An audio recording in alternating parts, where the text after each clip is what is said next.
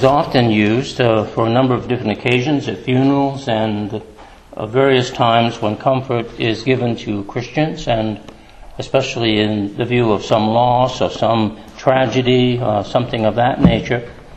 So John chapter 14, 1 through 6, begin reading there.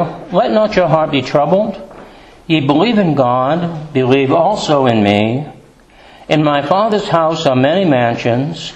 If it were not so, I would have told you. I go to prepare a place for you. And if I go and prepare a place for you, I will come again and receive you unto myself, that where I am, there ye may be also. And where I go ye know, and the way ye know. Thomas saith unto him, Lord, we know not where thou goest, and how can we know the way? Jesus saith unto him, I am the way, the truth, and the life. No man cometh unto the Father but by me. Well, let us just ask God blessing, if we will, upon the Scriptures. Lord, that you may bless your word, that you may bless it to our hearts and lives, that you may minister it to us by your Holy Spirit, and Father, that you may give us insight into the Word of God, that we may see its application for today. In Jesus' name, amen. Well, as we look at this passage, it is one perhaps that is so familiar to us that we perhaps kind of slide over it pretty easily. And but yet at the same time, it has much to say to us, especially when we consider the times in which we live. Now, we know that the disciples were in great need of encouragement upon the eve of Christ being captured, betrayed, taken off to the high priest, questioned, and then later going to Pilate's hall and there being questioned again, and finally being scourged and putting through great humiliation before he was taken to the cross and crucified. So the disciples now witnessing the upper room discourse, witnessing the words of Jesus, hearing that there would be a traitor among them, realizing that this traitor would betray Jesus, and Peter himself would even deny the Lord 3 times, and the disciples would be in a state of confusion over just where and what was going to happen next. Perhaps you may be thinking, that there is some sense of confusion even in today's society. When you look at the liberal news media and you consider the political system that we are currently under, when you view the kinds of New World Order measures which are being imposed on us, to say nothing about a global pandemic which has been worked into a very great deal of fear and trembling in the hearts of many people. We find that all these things tend to cause people to be uneasy and to be troubled. Christians are no different in this. Of course, we know that this passage means more to you and I as believers than it does to the world. As far as the world is concerned, they perhaps discount it a great deal and may see it as nothing more than some literary intrigue that was happening in the first century concerning somebody known as Jesus and a few followers of Jesus who were becoming disoriented because of the loss of their leader or something of that nature. But as Christians, we look at this passage a little bit more intimately, realizing that the only true Son of God, the one who came into the world as the incarnate of God, Jesus himself, came to be revealed as the Son of God and Savior of the world. And when we face circumstances, when we face the trials of life, when we face the uncertainty of things that are going on around us and the kinds of circumstances that we are often overtaken by, we turn to the Word of God, and this passage is a very important passage that gives hope and comfort to us as being believers, because Jesus truly did say the very things that are written here for a reason, and that they are true, even as Jesus is the way, the truth, and the life. What is happening in the world today is a reminder to us that we need to trust Jesus Christ as our Lord and Savior. We need to remember that He is truly the one who is on the throne beside the Father in heaven, and that He will come again and receive us unto Himself. And so this passage is important. As we see the comfort that Jesus gives to His own disciples, He announces His coming for them again in this passage. And so 3 areas we're going to be looking at here under the title of The Cure for a Troubled Spirit. First of all, you believe in God, believe in me. You believe in God, believe in me. And we're going to be looking at a couple of 3 words here. The word for believe is the word pisteo, and it does mean to believe or to have faith. I've given you both the Greek word and the pronunciation there. And of course the long mark over the O means that you pronounce the O. Pisteo. That is how it is to be pronounced. And we find that faith is important. Faith in God, faith in Jesus Christ. The disciples were to have faith in God because Jesus Christ was sent forth from the Father. In the beginning was the Word, and the Word was with God, and the Word was God. Jesus Christ came from God the Father. To believe in God the Father is to believe in Jesus Christ. And to believe in Jesus Christ is to believe in God the Father. And so we find that He gave this Word to them that they might be anchored in truth, anchored in true faith, anchored in true belief. Because in times of difficulties, in time of fear, we need to have an anchor that holds. Of course, the hymn writer gave a very wonderful hymn upon that very statement. Does your anchor hold in the storms of life? Well, we find that the disciples were in the storms of life. They were at that critical moment. And we know that they would be scattered. We know that they would suffer a great deal at the hands of those who wanted to destroy them. And faith would be very important. Faith and belief in God, and faith and belief in Jesus Christ, because He was yet to be proven to be the Son of God to them. Remember, though they believed He was the true Messiah of God, He had not yet passed that final test, if you will.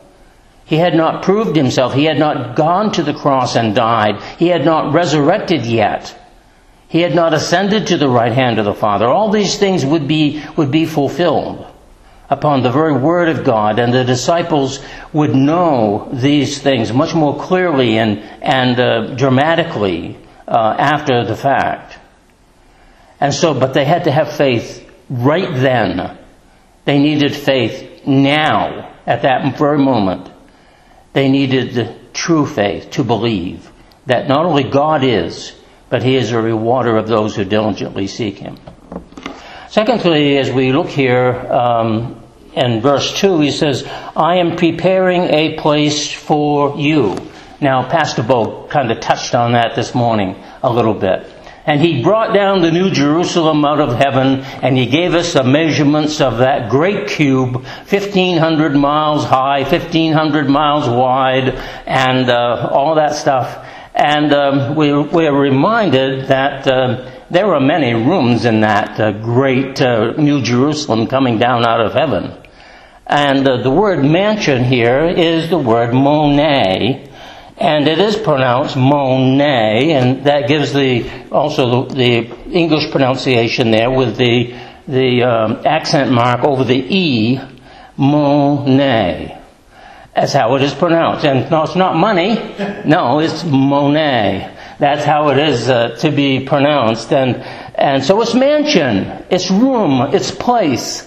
God has prepared a place for us. He has prepared a place for us, you see. Now that is very comforting to us as believers, and we often resort to this passage of Scripture when in time of great comfort and hope. But you see, it not only gives us a sense of comfort, it gives us a sense of belonging. We belong somewhere. We are pilgrims in this present world. We're strangers. We find that where are we going? We are going to the celestial city. We're going to heaven. We're on our way to that celestial city. And in every sense of the word, that great New Jerusalem is a mansion. It is an opulent, luxurious, if you will, place provided by God to us, which will meet the needs of those who are redeemed and those of celestial presence with the Lord. And like every good prophecy, it becomes much clearer after it is fulfilled. So we are waiting for it to be fulfilled, and we are told to anticipate and to watch for and to look forward to that place which God has prepared for us. And so, as Jesus says here, let not your heart be troubled. Ye believe in God, believe also in me. In my Father's house are many mansions, many Monet. If it were not so, I would have told you, I go to prepare a place for you. So this preparation of which Christ is making is specifically for us. And we are to be the citizens of that great and wonderful Jerusalem coming down out of heaven. And we will reside in that place with every comfort that God has required for us to enjoy. And so it is a great thing as we think about it. Thirdly, as we look at this, he says, I will come again for you. And here is the word erchomai, and it really is, it means I will come. I will come. It doesn't mean he's coming today, but he says it's a promise for his coming. When he comes. It's in the imperfect tense. And so it says, I will come. I will come. It's a promise. I will come. Jesus is coming again, and we often take a great deal of satisfaction in talking about the second coming of Christ, because we know that is the believer's blessed hope. It is something that each of us desire to participate in. That the Lord will come again and receive us unto himself. That those who are dead in Christ shall rise first, and then we which are alive and remain shall be caught up together to be with the Lord. We'll be caught up together with the Lord, forever to be with the Lord. Now, see, those are things that we do love to hear about. We love to hear about those things. But I'd like to remind you of something that we are facing. We are facing probably the beginning of what we know to be the end of the church age. Now, I don't know another time in human history when that could be said with any amount of certainty.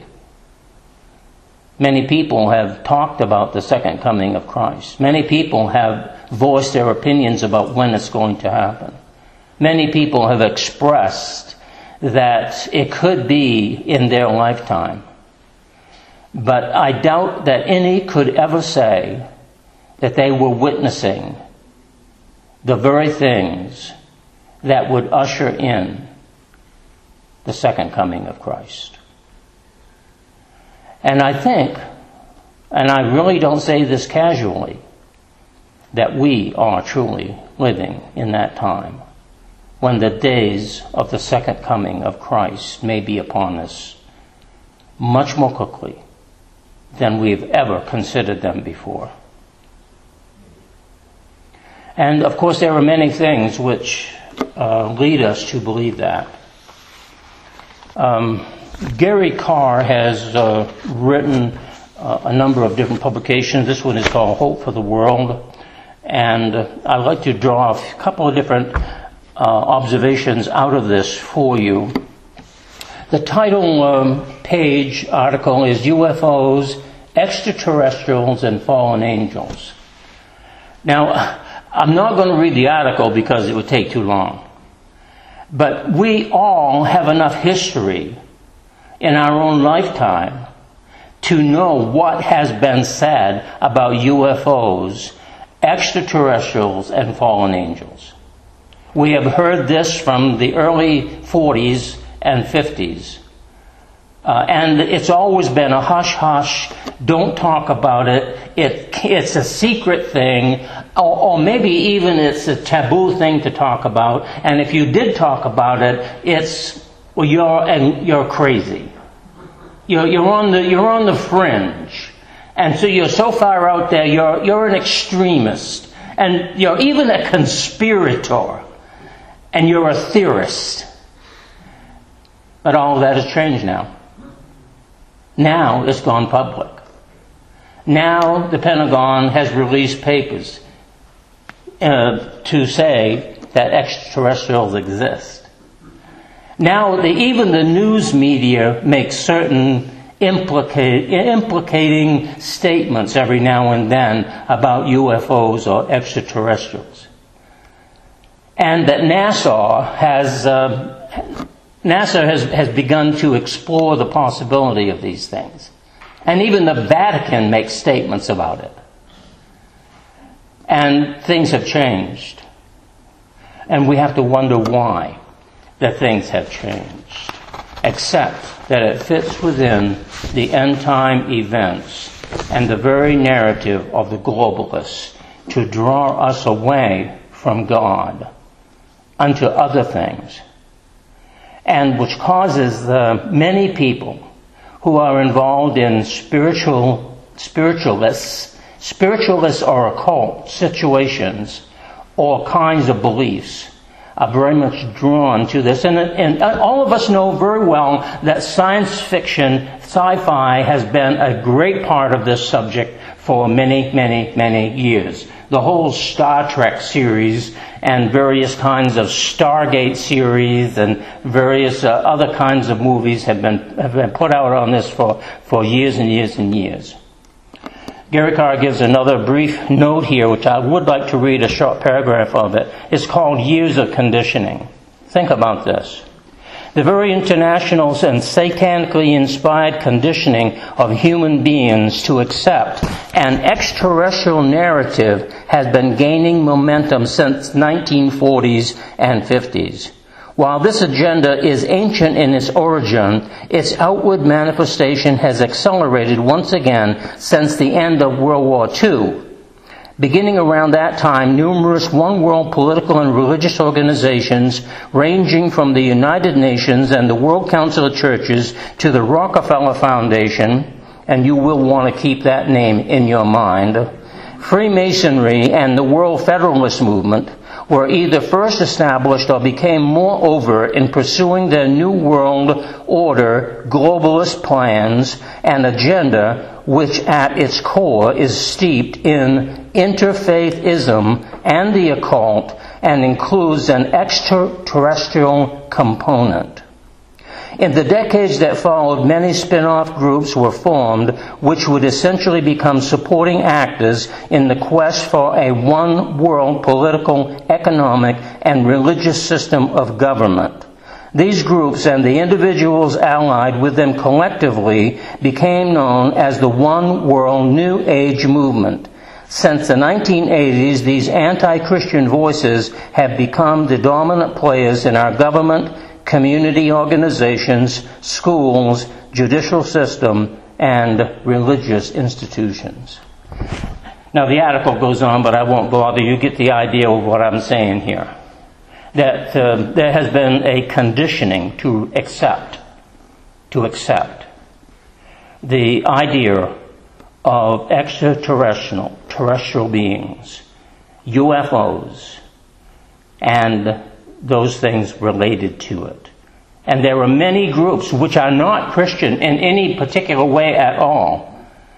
There are many groups which embrace this extraterrestrial idea, the UFOs, the idea of globalism, the one world government, and note in particularly that he says one world New Age movement, which is a quote-unquote religious spiritual movement.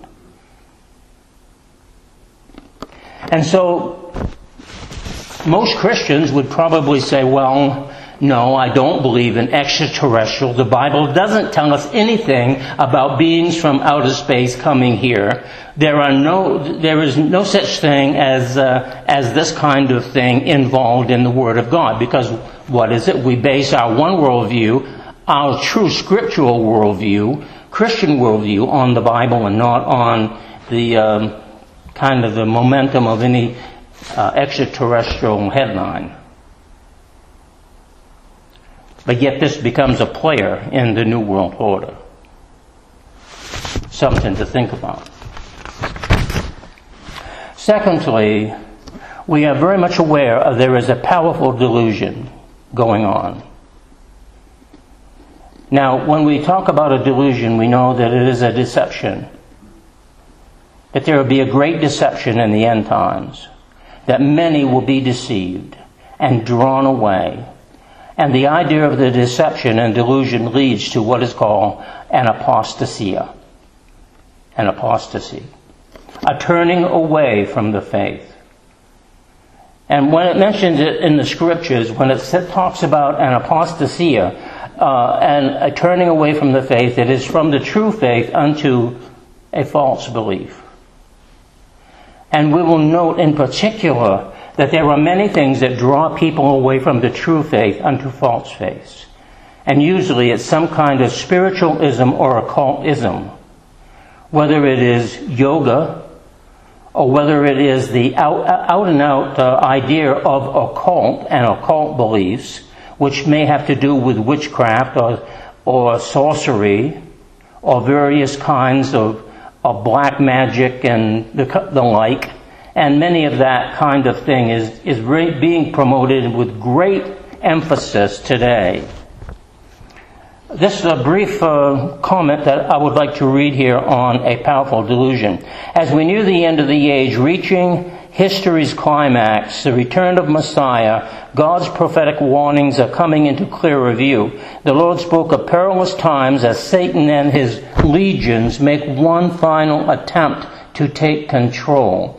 So as believers, our worldview says that Satan is not only alive and well on planet Earth, Satan is behind the great delusion and deception.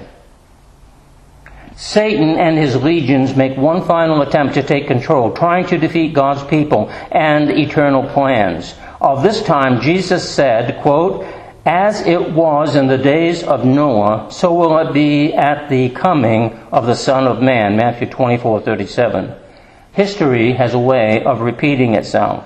As people have short memories and forget its lessons, the days ahead will be no exception. In fact, Jesus describes the time immediately before his return as being unprecedented in the level of wickedness and deception and warning. Now consider, the world is under this deception and this delusion. It's not regional, it's not localized to our town or to one particular city or just the United States. This deception is worldwide.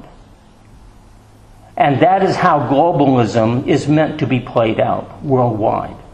And that is how the one world church later in the book of Revelation will be revealed worldwide. And that is how the one world economic forum is in play even today, to change the monetary systems into a one world monetary or financial system. And all that is going on today that we take particular note of is within the realm and definition of globalism. Reading the scriptures, Matthew 24, chapter 24, 1 through 25. For then there will be great distress, unequal from the beginning of the world until now, and never to be equaled again. If those days had not been cut short, no one would survive. But for the sake of the elect, those days will be shortened. At that time, if anyone says to you, look, here is Christ, or there he is, do not believe it. For false Christs and false prophets will appear and perform great signs and miracles to deceive even the elect, if that were possible. See, I have told you ahead of time. Matthew 25, 21 to 25. Now, those are the kinds of things that we can expect. And to be very honest with you, these things seem to be manifesting themselves even now to some degree. But we find that this time that we're talking about when the disciples were in great trouble, and it is an agitation of the spirit, the idea of trouble here. The word trouble in this particular usage here in John chapter 14 is pretty much the same as it was earlier when it said Jesus' spirit was troubled. It is the same word terasso, only it is a different variation of it. It's terassetho. It's a little bit different variation of it, but it still means to be agitated in spirit. To be agitated in spirit. And the disciples not only were agitated in spirit because of the events that were beginning to take place, there was a foreboding sense that things were going to get worse. And if you catch my drift here, we also may have a foreboding sense that things are going to get worse, because of the kinds of things that are being propagated today, the kind of propaganda which is being disseminated throughout the world, not only with COVID-19, but with the various globalistic efforts which are underway today, and of those things which have to do with the prophetic word of God. That we might have a sense of foreboding, a sense that there is something coming on the horizon. Now, we don't say that to unsettle anybody, but we do say that to say this. The Word of God is just as important for us to take note of right now today as it did in the first century. Let not your heart be troubled. If you have a troubled spirit, let not your heart be troubled. Ye believe in God, believe also in me. You see, as believers, we do believe in God. But we also believe in Jesus Christ. And we find that our only platform where we can truly stand firm is upon the Word of God and upon the things that are truly said about Christ and of those end-time events. Let not your heart be troubled, you see. And though we may even have foreboding fear in relationship to the things that are coming down the road. I don't know about you, but it's unsettling when I stop and think about it. Some of the latest things that are being said is that if you don't take the COVID-19 shot, they're going to come to your house and knock on the door and coerce you into doing it. Another thing that is being said right now is that the public media is beginning to say that those who have not taken the shot ought to have consequences for not taking the shot. And for those who do not take the shot, some of the consequences might be, we won't let you into our business establishment. We will question you and we will make you tell us whether or not you have the shot or not. And as far as the scientific study on the RNA shot, which is called the COVID-19 shot, it is actually a shot to reprogram your DNA for other purposes. Yes, in the meantime, it is supposed to reprogram your immune system so that you can withstand the virus called COVID-19. But that is not the only thing. It is beginning to surface more and more that there are not only this one shot, but other shots that will follow. Some of them are calling them booster shots, others are calling them shots that will just follow this shot to make sure that you are protected. So they're beginning to say in the narrative now, well, in the fall, we're going to have to do something more. Interesting to say that George Soros and Bill Gates are linked together in eugenics. Eugenics vaccines change behavior within one's body to perform other functions that are desired by those who manipulate those pharmaceuticals to put in you. And one of the particular theories, if you will, though I suppose it has not yet been proven, is that the COVID-19 shot is one of many that is going to come, which will not only rewrite the human DNA, but will be used to further the globalistic efforts of the one world government, to bring people into control, to take away people's privacy, and to link that very RNA, which is rewriting the DNA of those who take it, that they will be prepared later for something else, which will identify you as a global citizen.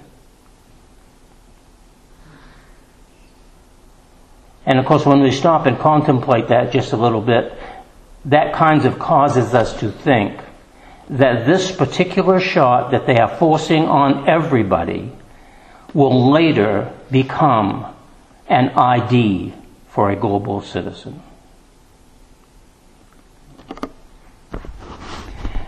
I'd like to read a couple of other excerpts, if I may. United Nations last year was the 75th anniversary of the United Nations, and with it a number of campaigns in support of UN empowerment took shape. This year, building on the work of the 75th anniversary, another movement has been created. We the people call for inclusive global governance. Join the call for inclusive global governance. More than 150 organizations that advocate greater internationalism have endorsed this campaign, a call to strengthen the world body and begin working for a larger vision of global governance. Some of the supporters include national UN associations, World Federalist organizations, environmental groups, and humanitarian and human rights agencies. 3 brief but specific institutional changes make up the core of the We the People campaign. The first being a World Citizens Initiative. The creation of the instrument of a World Citizens Initiative, which enables people to put forward proposals on key issues of global concern for discussion and further action at the highest political level. Any proposal that reaches a certain threshold of popular support should be put onto the agenda of the UN General Assembly or Security Council. Secondly, a UN Parliamentary Assembly.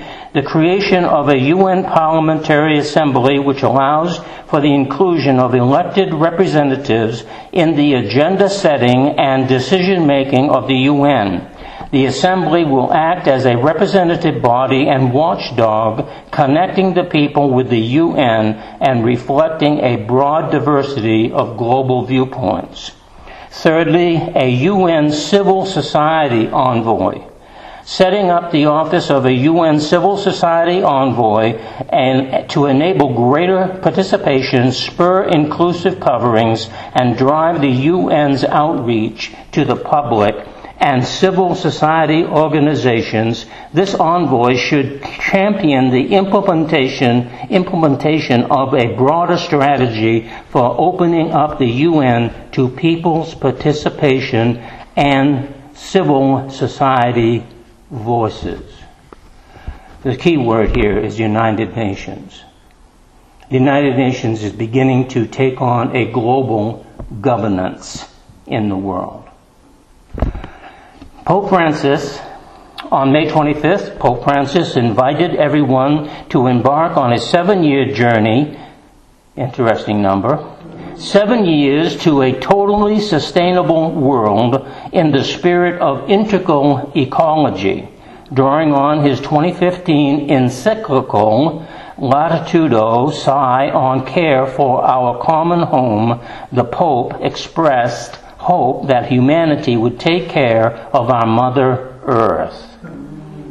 To the end that he announced the Laudato Si action platform to move us forward with a 7-year strategy. Here are some of the remarks as excerpted from the English translation of his speech. I invited all people of goodwill to take care of the earth. The current pandemic has now brought to light in an even stronger way the cry of nature and that of the poor who suffer most consequences, highlighting that everything is interconnected and interdependent. We need a new ecological approach that can transform our way of dwelling in the world, our styles of life, our relationship with the resources of the earth, and in general our way of looking at humanity and of living life. An integral human ecology that involves not only environmental questions, but also mankind in his entirety. Our selfishness, our indifference, and our irresponsible way of threatening the future of our children, I therefore renew my appeal. Let us take care of our Mother Earth. Let us overcome the temptation of selfishness that makes us predators of resources. Let us cultivate respect for the gifts of the earth and creation. Let us inaugurate a lifestyle and a society that is finally eco-sustainable. We have the opportunity to prepare a better tomorrow for all. From God's hands we have received a garden. We cannot leave a desert to our children. On a journey that will last for 7 years, we will let ourselves be guided by the 7 aims of Laudato Si, which will show us the direction while we pursue the vision of integral ecology. The response to the cry of the earth, the response to the cry of the poor, the ecological economy, the adoption of a simple way of life, ecological education, ecological spirituality, and community engagement. God bless each one of you and bless our mission to rebuild our common home.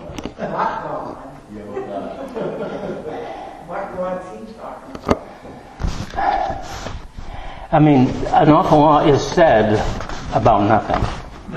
Yet at the same time, an awful lot is said about globalism and interfaith and trying to create a one spirituality and Mother Earth at the center,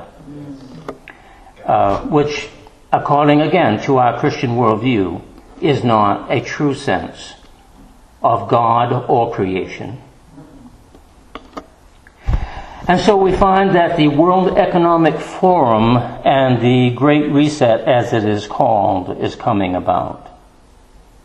Originally, the World Economic Forum, WEF, and you will hear this a number of times, was to host its annual meeting in Davos at the end of January 2021. As per the norm, the COVID changed everything and the event shifted, becoming a virtual gathering under the umbrella of the Davos agenda and the edition of Hope for the World Update is going to have more on this, so he says. Nevertheless, an in-person annual meeting was still in the works with a target date of May 25 to 28 to be held in Singapore. But then it changed again, and the new date was set for August 17 through 20. However, the WEF, the World Economic Forum, by the way, which will play a large part in the one financial system that will emerge out of the one world government, announced in mid-May that the annual in-person conference was finally and altogether canceled and has gone virtual. No matter its annual meeting setback, the WEF campaign for a great reset is still firmly in motion. In fact, a number of other meetings are in play. The problem that we have is not globalization. The problem is a lack of global governance. And so this is the mantra which is being spoken now, is that all of these groups in the UN and even in the Vatican want global governance. And it is interesting that the presidential administration which we are under is pushing for global governance in a number of different ways, and has called for a great reset, and is implementing that kind of thing with open borders and with various kinds of new activity, not only with Iran but with China and with various other players in the world such as Russia. And we find, of course, the progressive socialization which is going on of our culture is playing a big role in this kind of global citizenship which they're looking to promote. Well, getting back to our beginning, not to say that this does not have a lot to do with it, because as believers we turn to the Word of God for the hope and the comfort and the encouragement that we need. And we remain, even at a time when perhaps there is some sense of fear and foreboding on what may come next, we still have to keep our same true faith in God and our true hope in those things to come which are in Christ. And even as the Christians of the first century who fell under great persecution, and other Christians have fallen to persecution throughout centuries thereafter, we too must be firm in our faith, though we find that these things are unsettling. And perhaps we feel a sense of helplessness, that we cannot do anything to stem the tide. And perhaps we feel like we want to do something, but we can't do it. We don't know how to do it. Or that we don't know how to fight against a system which is run really by evil perpetrators, those who are truly motivated by the God of this world, and who are playing out a prophetic scenario that has been very long coming, for a very long coming. Now, I suppose we would have to put this into context and say nothing has happened yet. But a lot, of course, has taken place. A lot has already taken place. And if we took an inventory of those things, we would have to say that many things have happened already. And they will continue to happen. But our one great hope, of course, is Christ and of His coming again. And to have faith, pisteo, to believe that God is, and He is a rewarder of those who diligently seek Him. To realize that God does have a place for us to belong, a monad, a place, a mansion, as it were, some place to be with Him. For we know that God has promised us that. He has promised us that. And not only so, but the sense of erkomai, He will come again. I will come. He has promised that to us. He has promised that to us. So these are three words that actually you can keep in your vocabulary. Monet is simple to remember. It is a place which God has prepared for you, a Monet. Pisteo is faith, and it is to believe. And we must all have faith and believe.